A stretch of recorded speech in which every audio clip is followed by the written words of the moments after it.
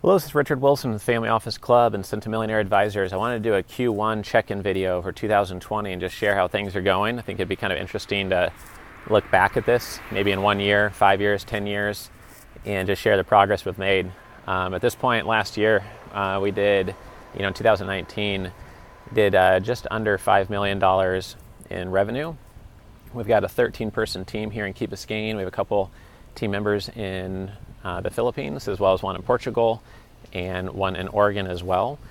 Last year we hosted 25 events. This year we're aiming at 30, but currently the coronavirus is kind of forcing us to relook at our plans, and in some cases we might not be allowed to host events in certain cities that are on lockdown, so that's been a bit of a challenge.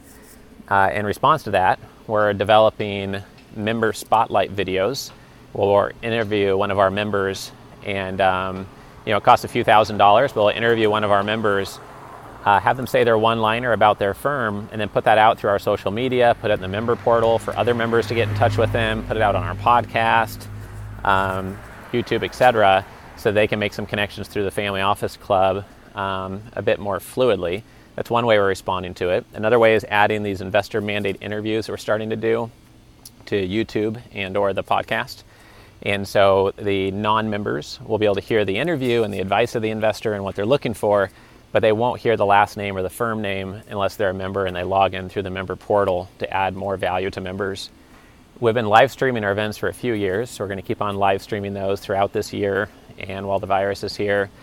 Also, we launched privateequity.com as one of our investor portals, and we're able to onboard now 47 new clients through privateequity.com as investor advisory clients. And what that means is they sign a letter of intent, like an investor advisory agreement, that if they invest in deals through us, they pay a small profit share on those investments.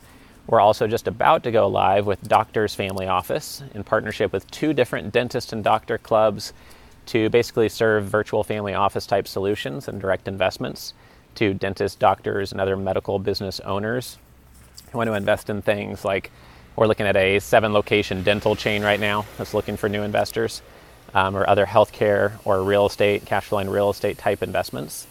So that's going well. And overall, we're serving 58 clients on the investor side of things. And last year, we were able to refer over $160 million of wealth advisory business. This year, we're hoping to do the same or more and grow that over time. The heavy hitters in the space usually bring in about $1 billion a year in assets under management. So one day I hope we get there. And team-wise, we're just trying to only hire A players, like I think everyone's always trying to do, but just being less patient with those who are not A players, not energetic, they don't come with batteries included, they're not excellent at their role, then we want to very quickly change those. And if there's any clients that don't fit our values, we want to quickly exit those relationships and really focus on people who are aligned with us. Last thing I'll mention is that FamilyOfficeDatabases.com is growing nicely. We've improved the platform drastically over the last 6 months. And at PitchDecks.com, while we've served 77 clients, we're really focused on retainer clients now. Clients that need ongoing help, have already raised $25 or $50 million, so paying $2,500 to $8,000 a month to have all of their marketing stuff done and executed and improved and more institutionalized and have a better conversion rate and response rate on everything they do, and have everything just look more professional, essentially. That's really our core client there now as we grow to serving 100 clients total from the 76, 77 we've served so far. And we're excited about that change because it's bringing quality versus quantity, which is just a healthier way to be living in the world, I think. And then the final thing is we're moving towards, virus is slowing it down a little bit, but we're moving towards doing an annual membership due only versus monthly. We want it to be more of a community, more high-end. We'll always have moderate, medium-sized events, but the percentage of investors in the room is something we're always trying to get better and better. And I just feel like there's going to be less hassle clients and more quality again if we focus on people who do an annual commitment versus month to month.